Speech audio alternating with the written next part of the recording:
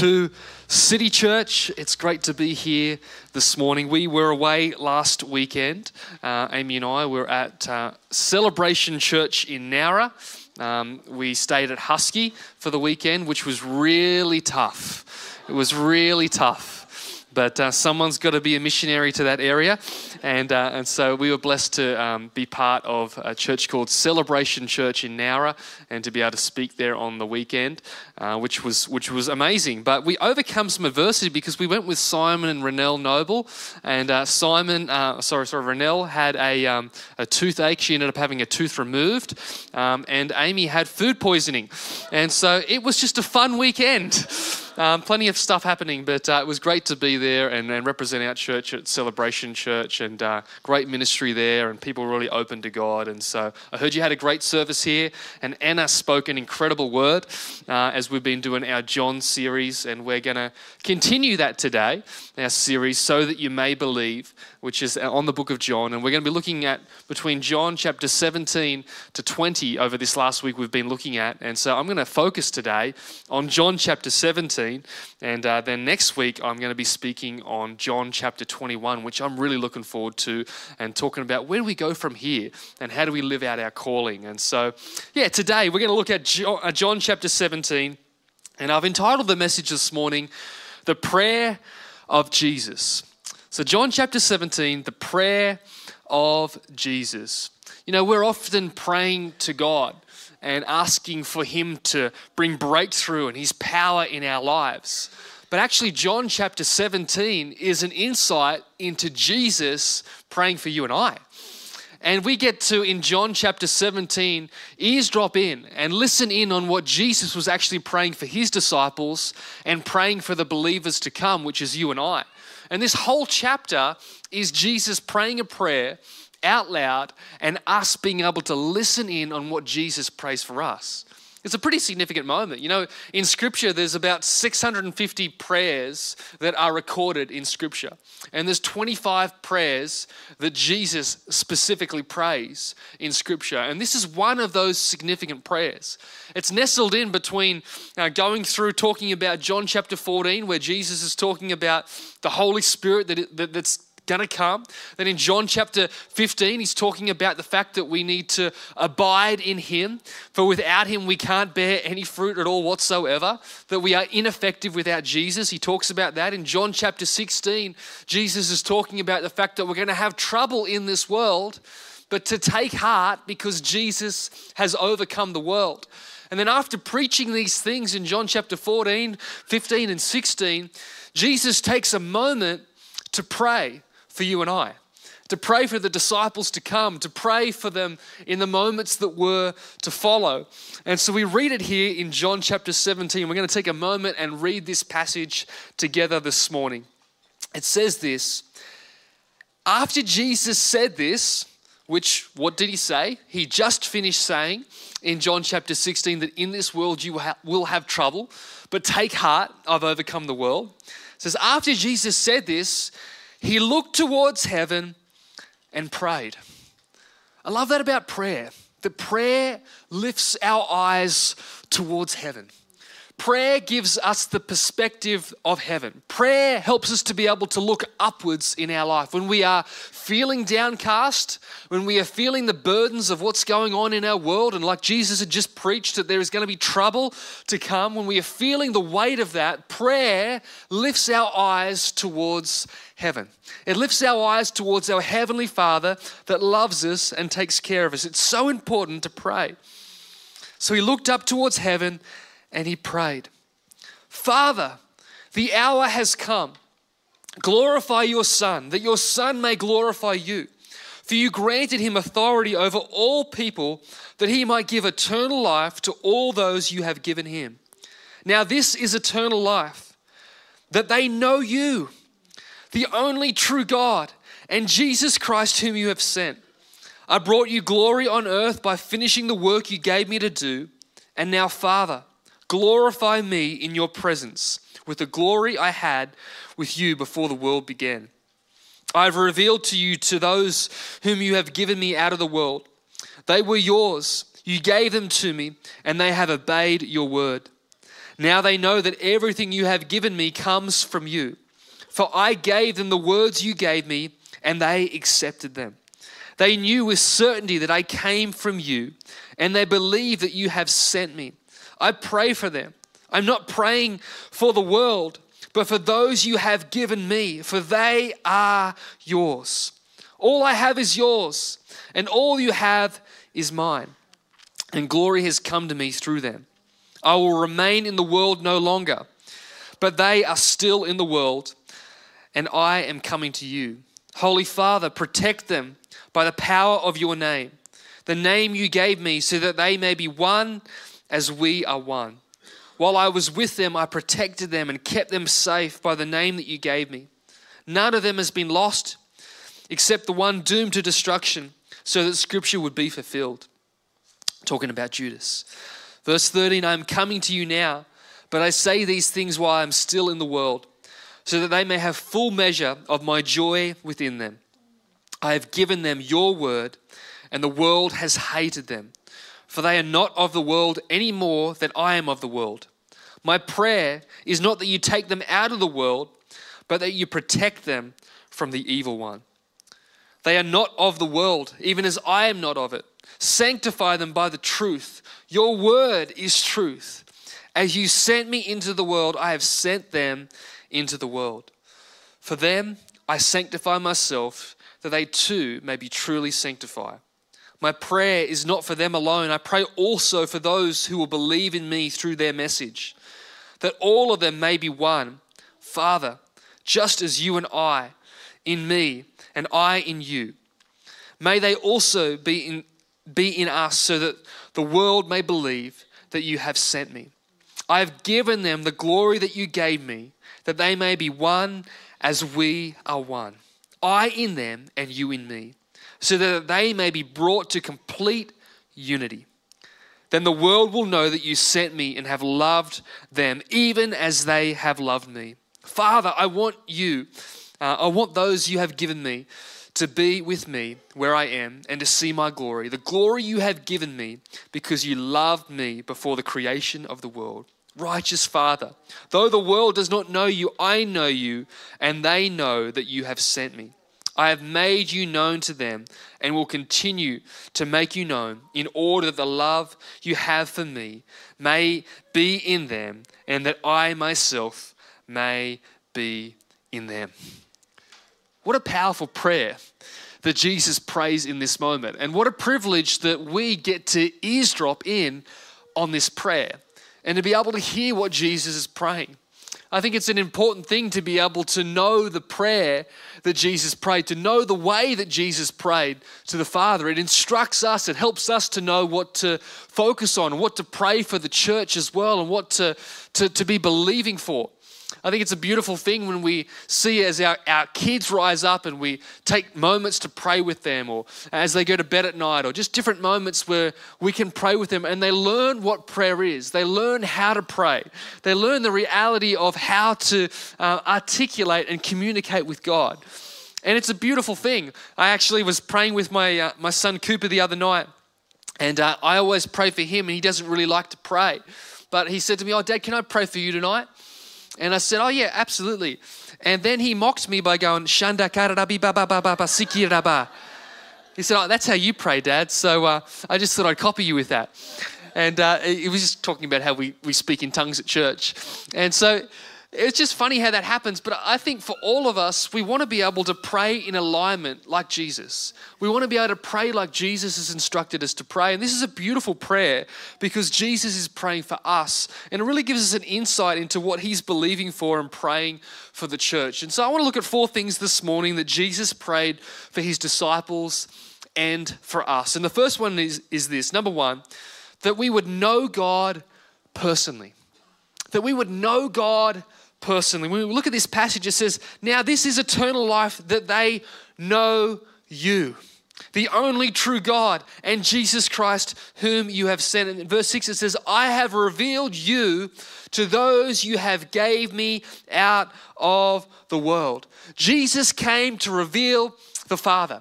Jesus came to show us about relationship with God. Jesus came to be the doorway of relationship. Jesus is the way, the truth, and the life. And the reality is that Jesus wants us to have relationship with him. And so this passage here where it's talking about praying for us, it's talking about the fact that we would know God. So can I ask you this morning, do you know God? I'm not asking whether you're coming to church or not. I'm asking, do you know God? I'm not asking how long you've been a Christian for. I'm asking you the question, do you know God? There's a passage in Scripture which is quite a terrifying passage where it reminds us that you might be casting out demons in my name. You might be preaching and doing all these great works in my name, but Jesus says, I'll spew you out of my mouth because I never knew you. It's not about what you do, it's whether you knew. It's about whether you know God. Do you know God? And the beauty of this passage is that Jesus is bringing it back to what it's really all about. For us as the church, he's praying that we would know God, that we would be a church that knows our God, that we would have a personal relationship with Jesus, that we would personally be connected with him. You know, it's a different thing to know about somebody to knowing somebody. There might be famous people that we talk about, we see on TV, we see on the news, we comment about their behavior, we comment about them, we know all these things about them, we may have big discussions about it, but the reality is many times we don't actually know them personally. There is a different connection when we know somebody personally. And the challenge for us as the Church of Jesus Christ is not just to know about God, not just to rack up experience in church and Sunday services, but to actually know God for ourselves. And what Jesus is reminding us here from the get-go in this prayer is, hey, I came for one reason, to open up the door so that you could know me. The creator of the universe wants to know you and I. How beautiful is that? Jesus wants to be known. I love what it says in 2 Peter 1 verse 3. It says, by his divine power, God has given us everything we need for living a godly life. We have received all of this by coming to know him, the one who called us to himself by means of the marvelous glory and excellence. Colossians 2 verse 2 says, I want them to be encouraged and knit together by strong ties of love. I want them to have complete confidence that they understand God's mysterious plan, which is Christ himself. His plan is that he would be known and that he would be revealed and that we would know God and that we would take this message so that others could know him too. That's the reality of the gospel, that we want to be connected. See, your connection, it guides your direction in life. The connection you have with Jesus guides the direction of your future. And we had a moment a couple of weeks ago in the service where Rob asked us just to be still and just to listen to what God was saying. And in that moment, I was been praying about a few things for our church and a few things for personally, just about the future. And I was just praying and I was just saying, God, what are you saying to me in this moment? And I felt the Holy Spirit say to me, Ben, you're a trailer that's meant to attach to me. You're not the engine at the front. And so your job is not to guide where you're going, where the church is going, where things are going in your world. Your job is to attach to me and forget about the direction. I'm guiding that. The motor is at the front. You keep swinging out this trailer out to the side, going out here. You keep swinging out this way, going out here. I'm just asking you to connect. The journey will be amazing. I will drive you forward. The power is in me, not in you. And it was a beautiful reminder to me that that's the job of all of us, is to connect with Jesus. Allow him to guide and direct our lives. Allow him to lead us and take us where he wants us to be. We can so easily be jumping to the front, like a trailer trying to swing out to the front. That's chaos. We can so easily try to take control. Jesus just wants us to trust him. Put our life's connection into him and allow him to guide and direct us and to take us forward in Jesus' name. To know God personally. You know, the Bible talks about the Lamb's book of life, or the book of life. It talks about the fact that our names are written in the Lamb's book of life as believers, that we have got our names there as we arrive in heaven, that our names will be there and be read out so that we have access to heaven. Now we have a task to know God so that we have our names there in the Lamb's book of life. But we also have a task to try and help as many people as possible to get their name in the Lamb's book of life. We want to populate heaven. And the whole idea is the fact that Jesus wants to know people. He's a God that's relational. He's a God that wants to be connected with. He's a God that wants to be known. And I wanted to encourage us this morning. Jesus is praying in this prayer, hey, it's not enough just to attend church services. Hey, it's not enough just to have the label Christian. It's not enough just to be around other Christians. It's not enough to do that. We've got to personally have a relationship with Jesus. We've got to personally know God and develop and grow that relationship. How do we do that? Through prayer, through reading the Bible. We can do that through fellowship as we grow together. We can do that through sitting and listening to the voice of God. But it's got to be personal. If it's not personal, then it's not real. To know God personally. The second thing this morning is this: to know protection in his name.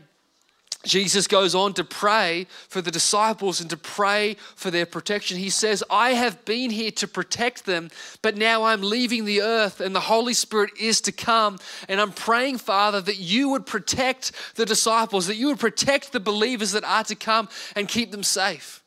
And if you're anything like me, you've got an inquisitive mind and you might say to yourself, well, Jesus, you prayed for them to be protected. Why did so many of the disciples die as martyrs when you prayed for their protection?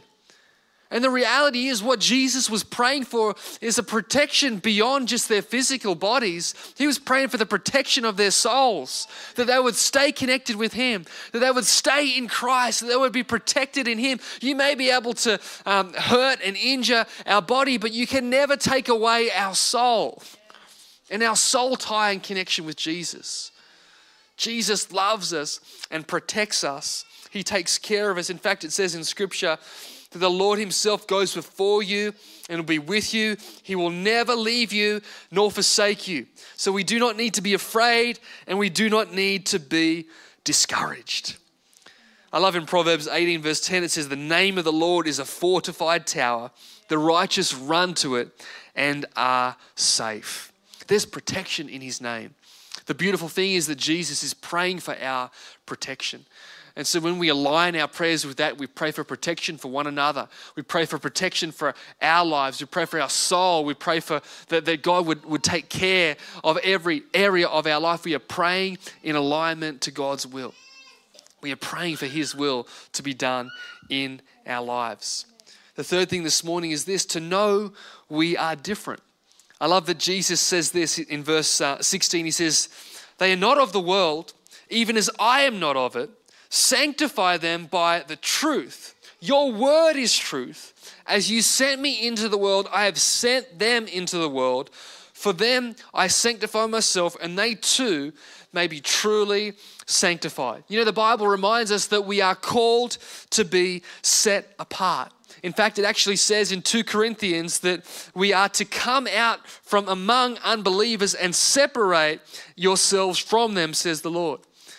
Don't touch the filthy things that this world would kind of try to get us entangled in, but that we are called to be different. In this prayer, Jesus is reminding the disciples that, hey, listen, as relevant as you try to be in this world, you are actually called to be different. You're actually called to stand out. You're actually not meant to be like the world. And yes, we try to make things as relevant as possible. We try to make our church services relevant to people so that we can connect with the people that are around us. We try to do that when we connect with people. But the reality is there are things that make us contrary to the world by the things that we believe in, and that there are things that are going to cause us to stand out. We are meant to be different. We're not meant to blend so easily into this world that we just fit in. We're actually called to be different. And Jesus is praying in this prayer that we would have the courage and the strength to be sanctified, to be set apart, to be the kinds of people that Jesus wants us to be in a world that is pulling us in another direction. That we would be those kind of people. And I wonder at times whether we emphasize the wrong things and we try to be relevant above actually just trying to be real and be who God's called us to be. I love the signs on Old Bathurst Road. I don't know whether you see those signs as you go down Old Bathurst Road, and people put on there a big banner up and say, oh, happy anniversary or happy birthday or whatever. Does anybody ever see those signs on Old Bathurst Road? It's like the highlight of the Blue Mountains, right? And everyone loves to see those signs up there. Well, in the last couple of weeks, I'm not sure whether you saw this or whether this was just something that I saw, but somebody, and I can't remember the name of the person, but I'm just going to call them Jessica just for means of just what I can remember. But somebody put a sign up saying, congratulations, Jessica, on your 4th engagement.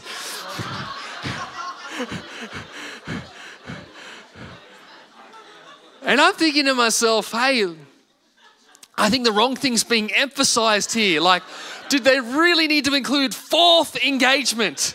Couldn't they have just stopped at saying, Jessica, congratulations on your engagement? And it got me thinking about the church and how sometimes we emphasize the wrong things.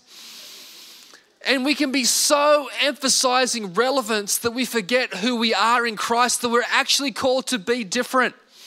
The standards that you have in your life make you different.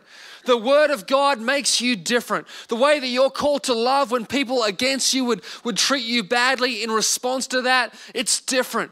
The way that we are called to stand up for what we believe for and to share the gospel in all seasons, it makes us different. You're not meant to blend in and be so much like the world. You're actually meant to stand out. You're actually meant to be different. The Bible says that you are a chosen race, a royal priesthood, a holy nation, a people for his own possession. That's who we are. We are meant to be different. We are meant to stand out. We aren't meant to just be the same.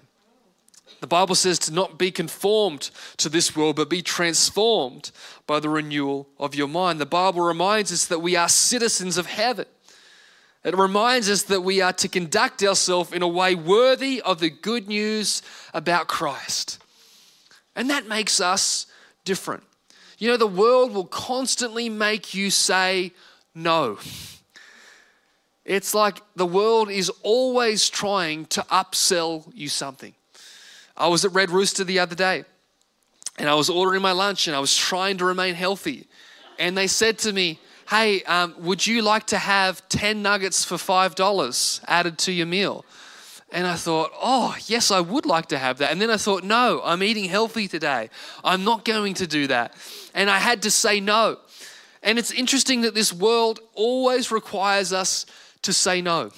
It requires us to say no to things that would lead us into sin. It requires us to say no to the world that is always trying to upsell us to live in a certain way that would flow with the world system, where we are actually called to not be caught in that, but to live above that.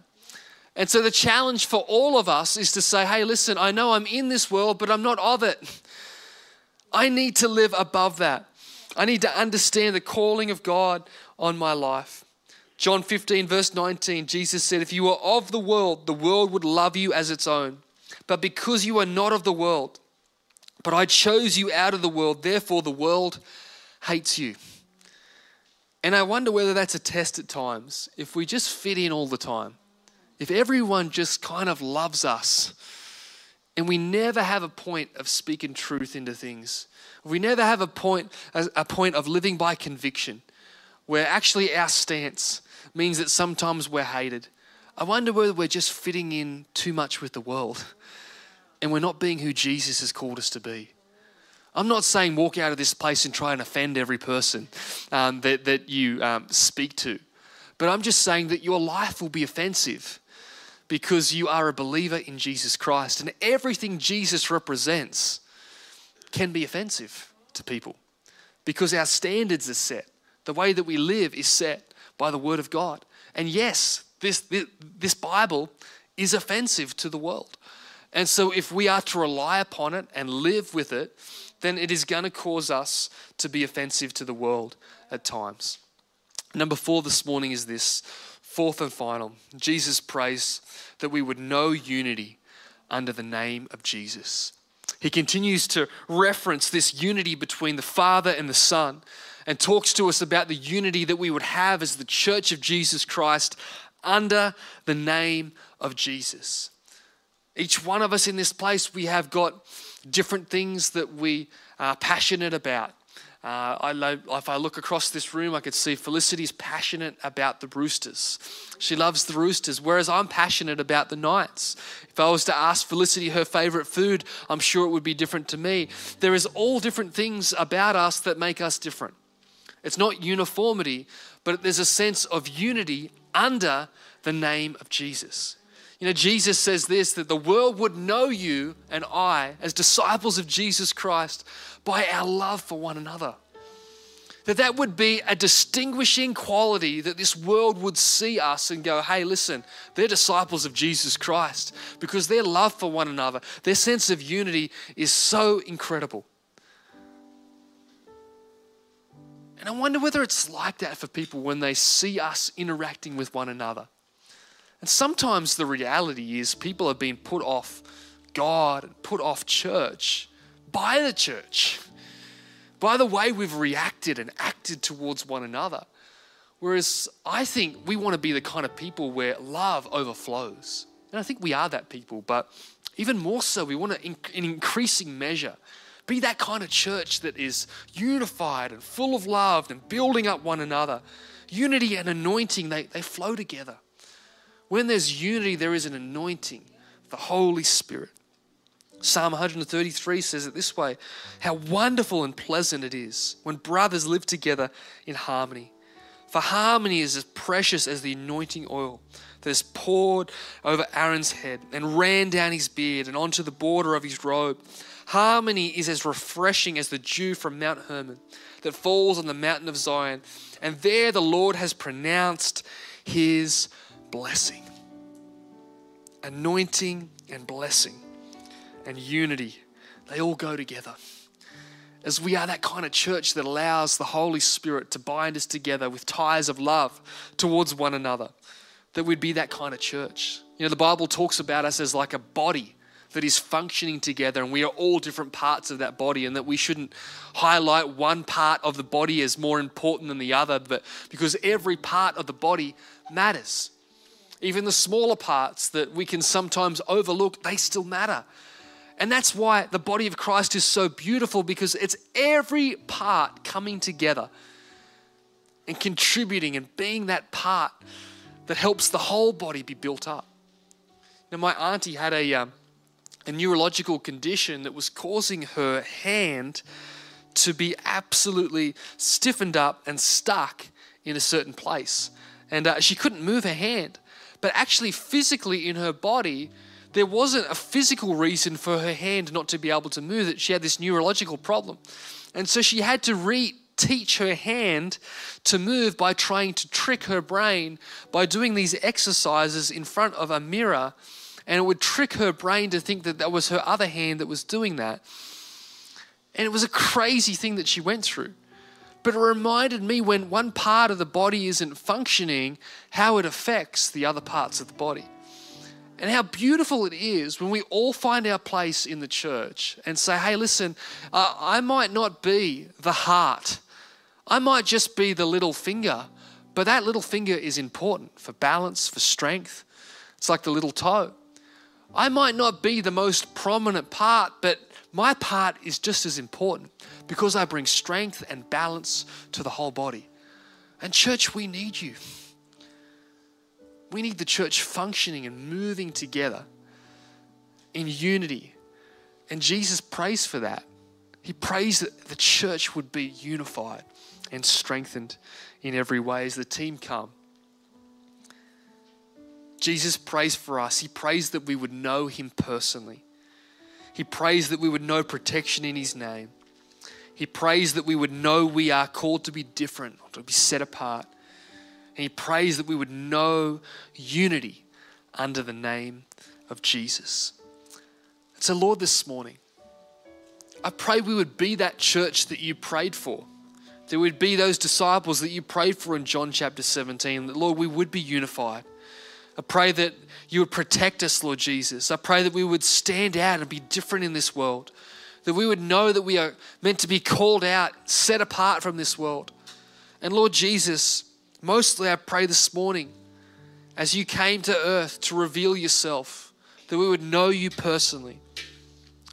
Lord, whether we have been around church for years and years, or whether, Lord, we are new to church, Lord, I pray we wouldn't just be observers, but Lord, I pray personally we would know you